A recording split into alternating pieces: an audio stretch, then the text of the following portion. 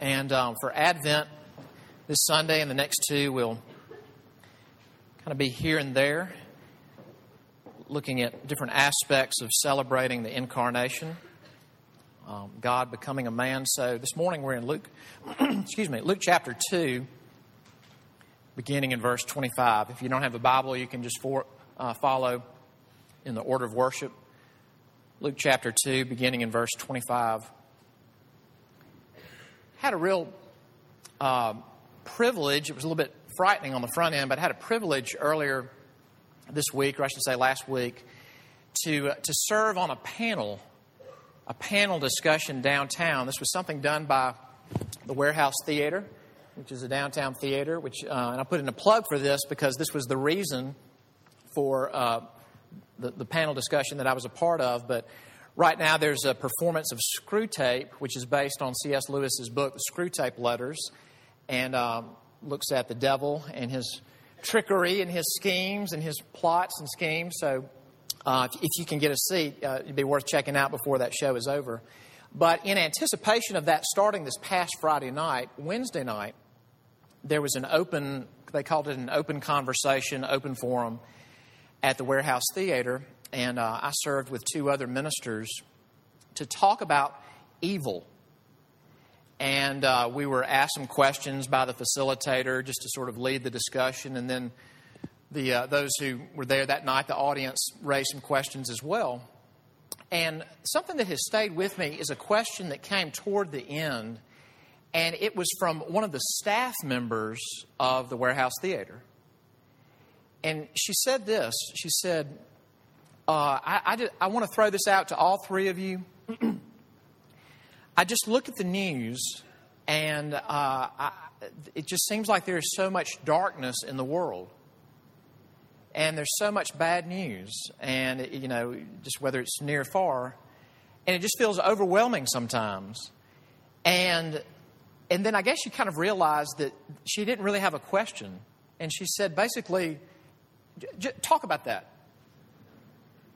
So we did, but I know what she was doing. And I think really this resonates with just about everybody in this room, is whether it's you're looking at your own life or you're looking at local news in Greenville or you're considering the news around the world, they're just things that you realize you cannot fix this with a program. And you cannot fix this with behavior modification. You can't fix it with better education. You cannot fix it with nonprofits. It's just too massive. And even in my own, when I chimed in my own response, I said, this might muddy the waters more than clear it. But before the earthquake in Haiti, there were 10,000 non-governmental organizations working in Haiti. NGOs, 10,000. And it's not a massive nation. And they cannot turn it around because the problems of the leadership that is there, of oppression, of the way the economy works, of just the cycles of poverty, they are so deep, you cannot just swoop in with great ideas and some funding and fix it. And you can see things like that globally. You can see things like that in your own life or patterns in your family.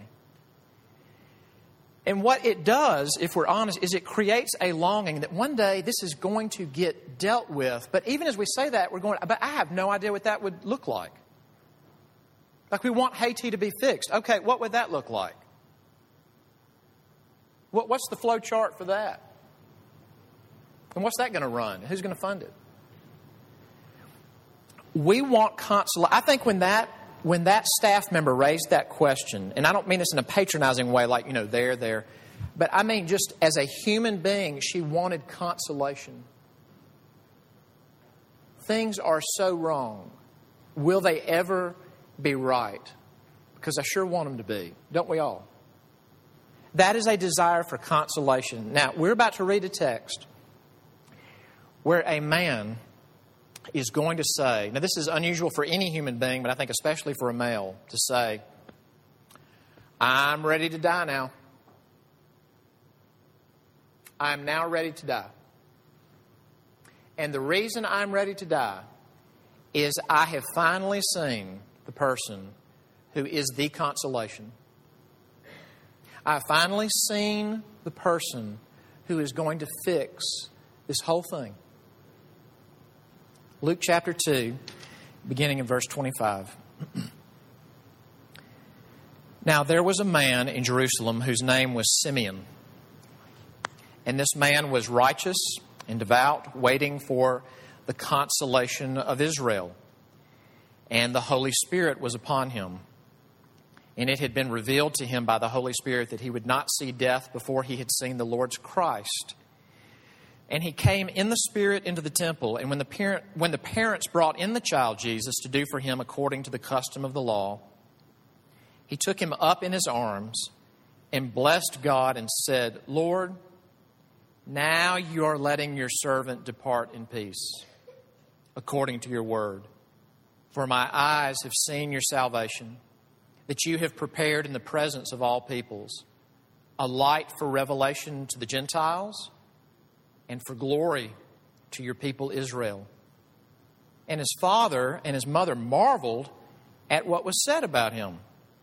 And Simeon blessed them and said to Mary his mother, Behold, this child is appointed for the fall and rising of many in Israel, and for a sign that is opposed. And a sword will pierce through your own soul also, so that thoughts from many hearts may be revealed. Amen. Let's ask God to bless our time in the Word. Let's pray.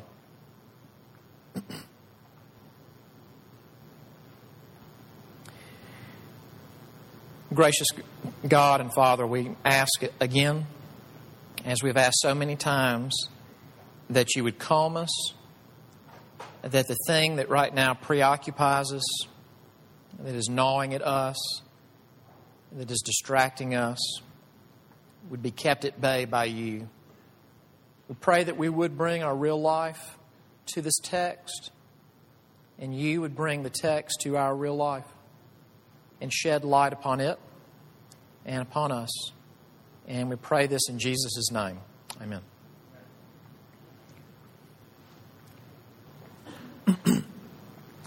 I want to look at this passage this morning again as we're in Advent and we're celebrating God becoming a man and the first coming of Jesus Christ. And I want to look at two questions. There's several people named Simon or Simeon in the New Testament. This is one who you don't see as much. He just kind of comes and goes. But I want to ask two questions. First off, how did this man, Simeon, how did he know what he knew? And then second, what did he say? And this may not seem like a big deal to you, but just something to think about. This may or may not be interesting to you, but even if you're just interested in history, this is worth noting that this outburst of Simeon, where he begins by saying to God, Lord, now you can dismiss your servant. The first two words of that in Latin are nunc dimittis or nunc dimittis. The Nunc Dimittis is a song that has been a huge part of Christian worship for almost 2,000 years. Now, in some traditions it still is, but in most of Protestantism it's not. And it makes you wonder, how did that fall out? Because it's a song about things aren't the way they should be yet, but the one who's going to make them be that way has come. And that really should be at the heart of what we celebrate and remember when we come together. But it's a fairly unfamiliar passage to us. So I do want us to consider this in our worship. First off, how did Simeon know what he knew? And then what did Simeon say? The first thing, look in verse 33. It says that Simeon is burdened by God to go to the temple in Jerusalem at a certain time. Joseph and Mary are there, and they're obeying the Bible.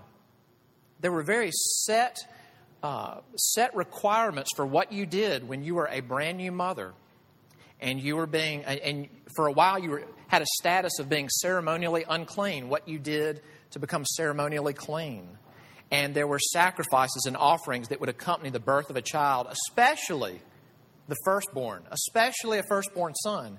Joseph and Mary are showing that they really do, they follow the Lord. They are a devout couple.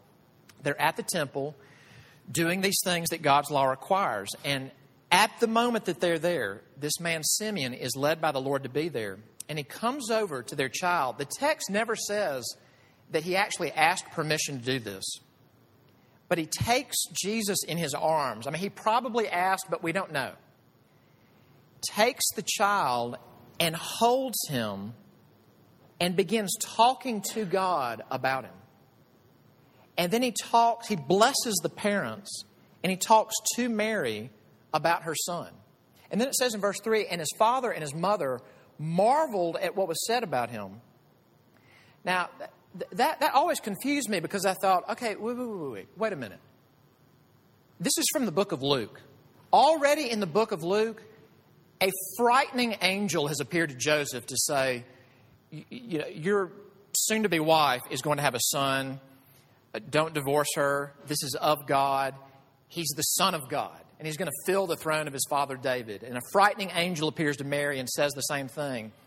Angels are telling shepherds, the Son of God is going to be born. These shepherds show up unexpectedly at the birth of Jesus.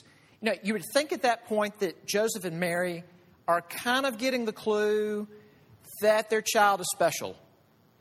All right, that maybe at that point they wouldn't be shocked for someone to say, this is really a special child. Then why does it say they marveled? They're marveling because this man is a stranger. This stranger walks up to them in the temple and either asks or takes Jesus and begins saying things, and they don't know how he knows this. So how does he know these things? Look in verse 25. It says, now there was a man in Jerusalem whose name was Simeon, and this man was righteous and devout, waiting for the consolation of Israel. Now get this, and the Holy Spirit was upon him. Now you'll find that phrase in the Old Testament where the Spirit of God will come on a person, usually to achieve some great task or fulfill some great calling. But then after that, you don't really hear them described as having the Spirit on them. But this description of Simeon says that it seems permanently the Spirit of God rests on him. Verse 26, and it had been revealed to him by the Holy Spirit that he would not see death before he had seen the Lord's Christ. And he came in the Spirit. Holy Spirit, Holy Spirit, Holy Spirit. Now, I'm not going to spend a lot of time on this, but I want you to think about this. In the first 2 chapters of the Gospel of Luke, the Holy Spirit is all over the place. When the angel comes to Mary and tells her that she's going to have this child before she's married, before she's known a man, the way he explains it to her is that the Holy Spirit is going to overshadow you. And you're going to bear a son. We hardly know what that means. The Holy Spirit will overshadow you. There he is. And then when John the Baptist's daddy, Zechariah, this is Jesus' cousin, John, when his daddy, who hasn't been able to talk, he was struck dumb because he doubted a prophecy. When he gets his speech back at the birth of his son, John the Baptist, it says that when he burst into song, it's because the Holy Spirit came on him. When Mary is pregnant and she goes to see her relative Elizabeth, it's John the Baptist's mom, and she gets to Elizabeth's home, it says that Elizabeth sees her. It says that the baby, John, jumps in her womb. And she's filled with the Holy Spirit. And she starts saying, really, in a way, I don't mean this irreverently, weird things to say to your relative. She says, how is it that the mother of my Lord is coming to visit me? This is her kin. Of course she would come to visit. But she burst into song because she's filled with the Holy Spirit. Now, here's what I want you to think about. The announcement of Mary bearing a son before she's known a man. Birth of John the Baptist. The coming of Mary to visit Elizabeth. Simeon's song. The Holy Spirit is there and people just burst out. And what do they talk about? It's very important. In the first 2 chapters of Luke, when people are filled with the Holy Spirit, what do they talk about? They do not talk about the Holy Spirit. They talk about redemption and Christ. Like I said, I'm not going to spend a lot of time on this, but this is important to understand as a church. I mean, as a church, Downtown Presbyterian, I hope, like any Christian church should, we love the Holy Spirit. We worship Him as the third person of the Trinity, that He's equal in power and glory to God the Father and God the Son. He's not like God Jr. He is fully God, and He's not an it. He's a He. But being filled with the Holy Spirit and being ministered to by the Holy Spirit should not nudge us to talk more and more and more and more about the Holy Spirit. It's right and good to talk about Him, especially when the Scriptures are talking about Him. But when people are filled with the Holy Spirit, what they become preoccupied with is redemption and Jesus Christ. They don't become preoccupied with talking about the Holy Spirit necessarily. They become preoccupied with the fact that there is this cosmic struggle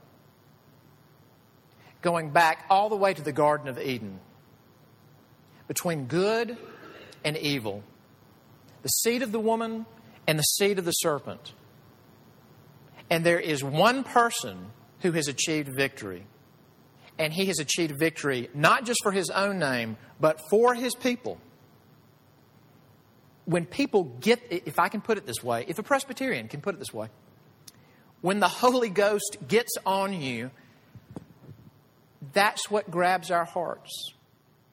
And some of the most amazing theological reflection about the Spirit of God in the New Testament is by the Apostle Paul.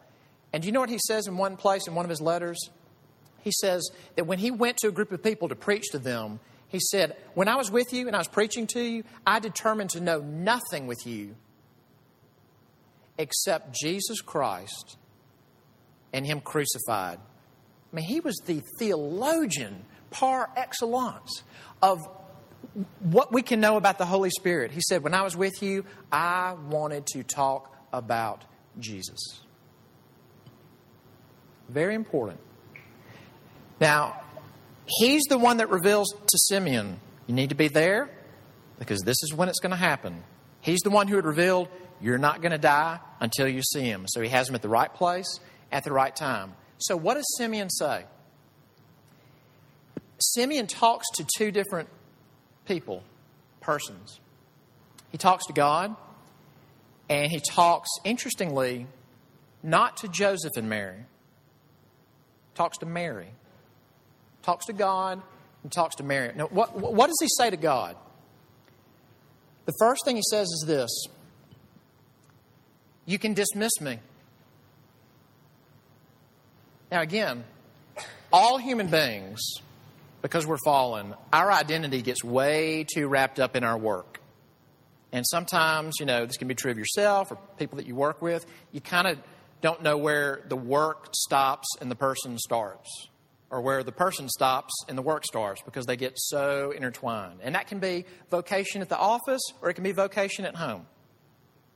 But our identity gets very wrapped up in our work. And isn't it interesting here to see a male saying,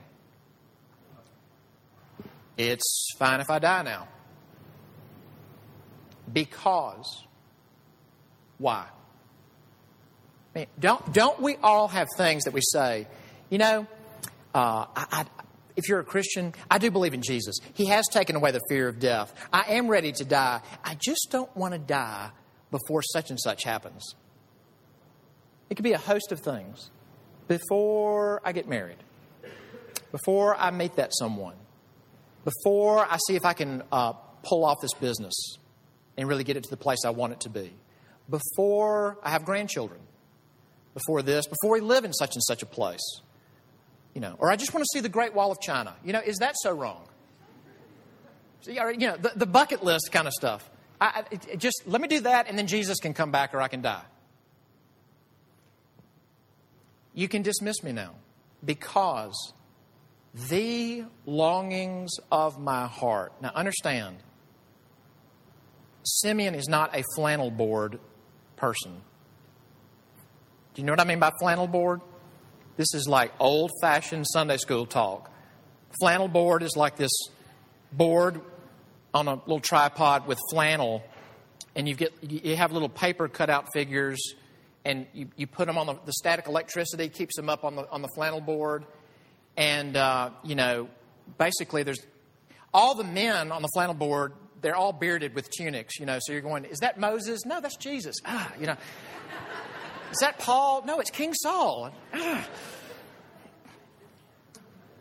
Simeon is not a flannel board person. He's a flesh and blood man. Flesh and blood man in a real world saying, I don't need to do anything else. I've seen what I need to see. And then he says what? He says, I've seen your salvation. We could be here for weeks on that phrase. I have seen your salvation. But just a couple of things to think about. Number one, he says to God, he's not just looking, he's holding an 8-day-old boy. We've got a lot of new babies around here, but some of our newest ones are 9 or 10 days old, and they're not here. This is a little child. And he's holding this 8-day-old boy. He says, I have seen your salvation. Number one, it's yours. It's something that the Scriptures are very clear about, is that it's not that God the Father is the angry deity. And He's the one waiting to drop the hammer. And then God the Son is the kind, benevolent deity.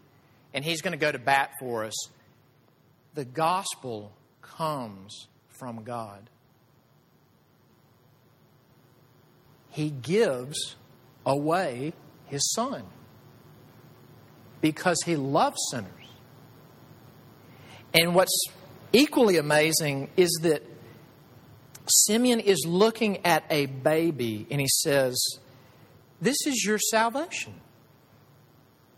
Because the way we tend to think about salvation is that it's a dogma,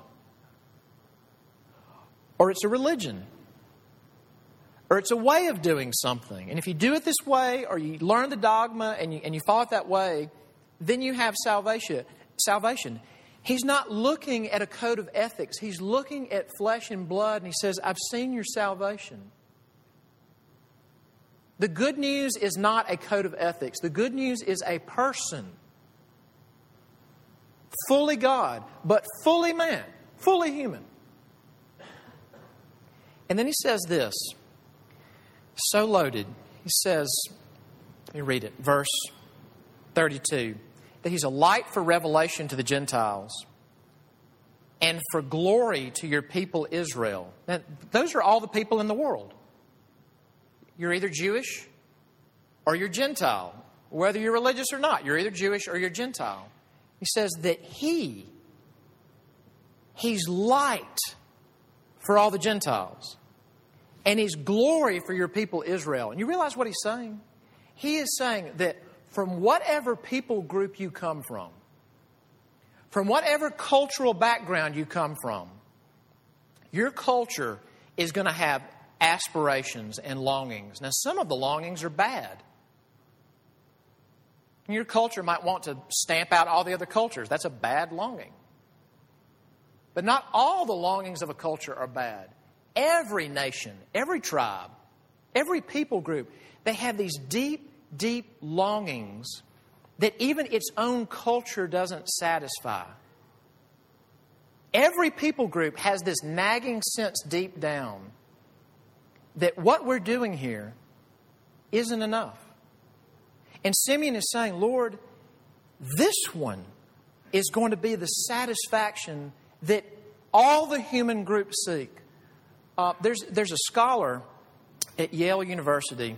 He's a scholar not only of world Christianity, but of African Christianity in particular, named Lamine Sanneh.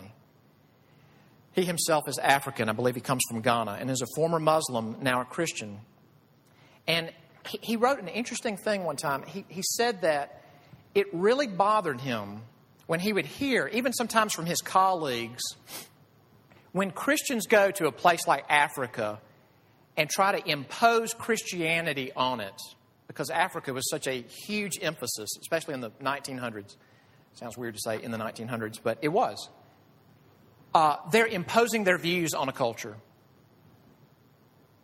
You're imposing European and American values on a continent that may not want them. And Lamine Sanneh said, let me tell you something. When Africa found Jesus, it found how to be African. He doesn't belong to Europe. He doesn't belong to the United States. Here's what he writes.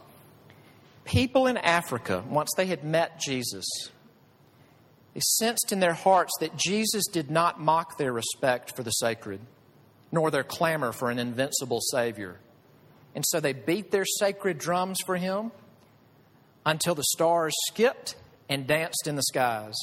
After that dance, the stars were not little anymore. Christianity helped Africans to become renewed Africans, not remade Europeans. Do you hear what he's saying?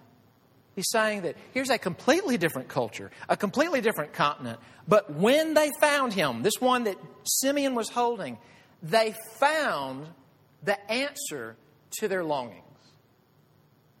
And I'm going to say this a little bit more at the end, but let me just say this to you.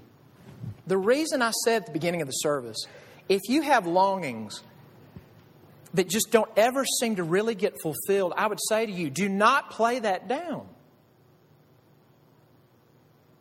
Don't squelch it. Don't ignore it. Don't self-medicate it away.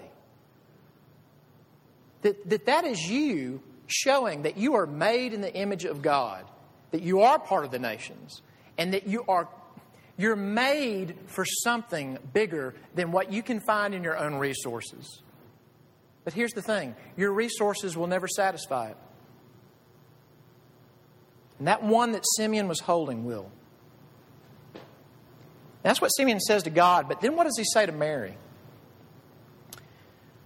And we don't know exactly why he only speaks to Mary. The Gospels seem to indicate that by the time Jesus began his public ministry, Joseph had passed away.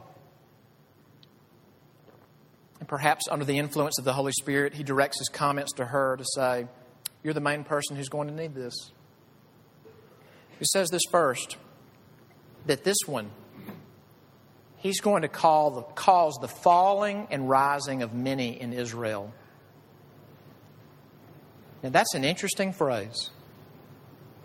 Because if it just said he's going to call the falling and rising of many, the way I would take it would be, Rome going down.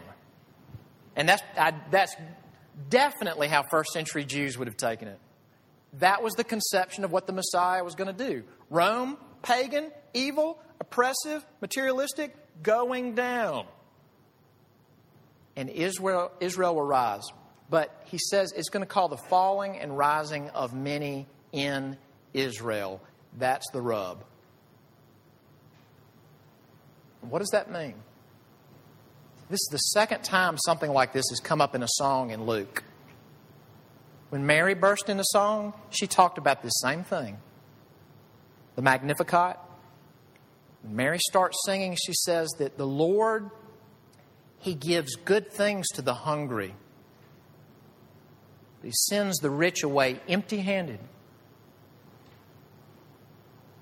He establishes the poor and raises them up. But the arrogant He brings down. Those are recurring biblical themes. God is opposed to the proud, but He gives grace to whom? The humble. Here's what Simeon is saying. Mary, young lady, maybe 15, we don't know. Young lady, He's going to cause the falling and rising of many in Israel. Many in Israel are already comfortable and think they are good. They do not feel the need for consolation because they are comfortable. They will fall. And there are some in Israel whose hearts are broken. They are broken because they are sinners. And their hearts are broken because the world is broken. And none of us can fix it. He will cause them to rise. And then he says this, young lady, a sword is going to pierce your soul. And do you understand that before this in Luke, we don't really have much. If you're reading this for the first time, you don't really know that messiahs get killed.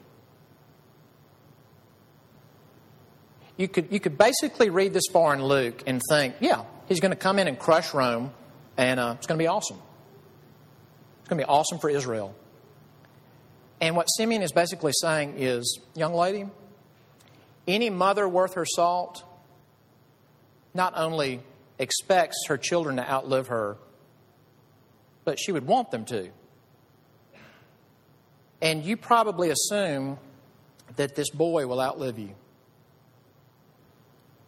He's not going to. And you're going to experience sadness, and perhaps the loss of your husband. But you will never, never feel your heart broken like he will. Because that's what it's going to take to console Israel. Now, I want to end by saying this. You can hear all this and say, that's interesting, but I don't know where to connect with that. I mean, this man Simeon is pretty unique. He's like a prophet. He can say things God wants him to say. God can tell him you're not going to die till something happens. That's not my life.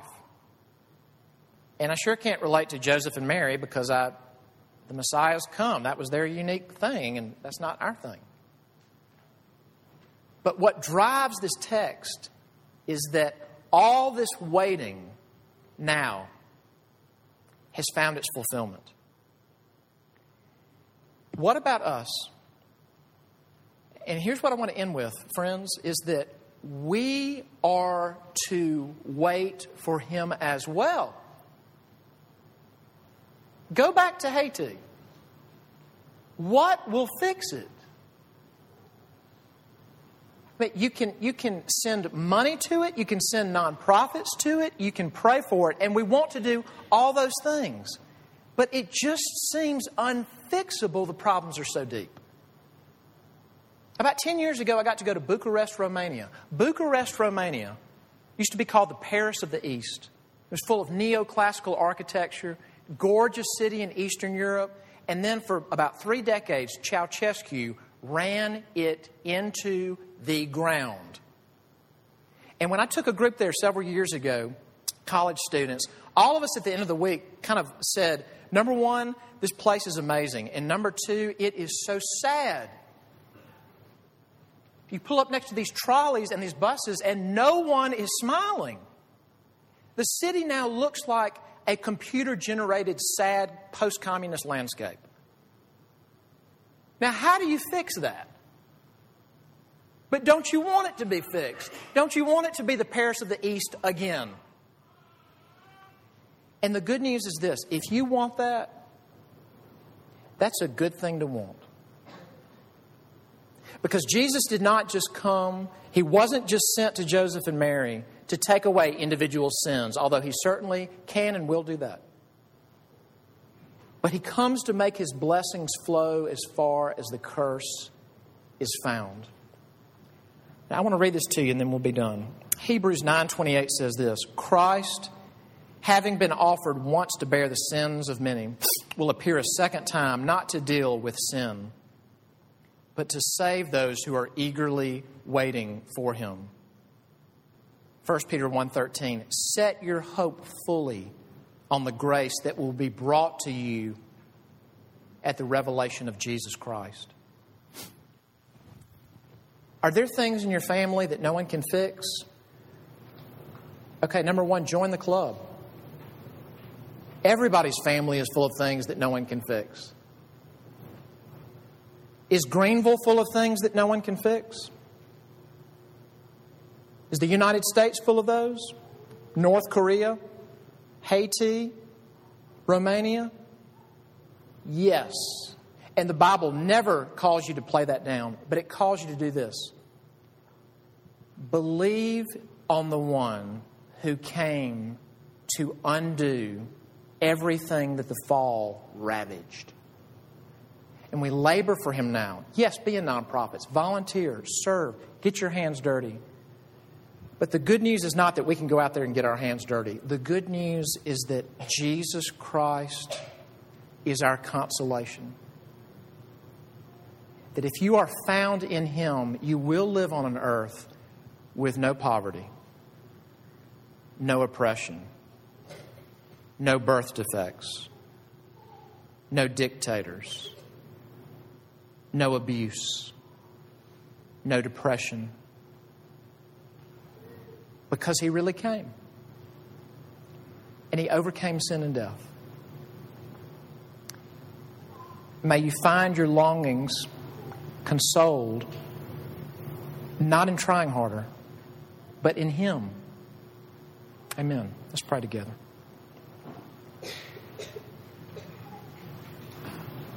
Lord Jesus, enable us to cast ourselves on You, to find our consolation in You, not in our things, not in our goodness, not in our attainments, but in You. We pray this in Your name. Amen.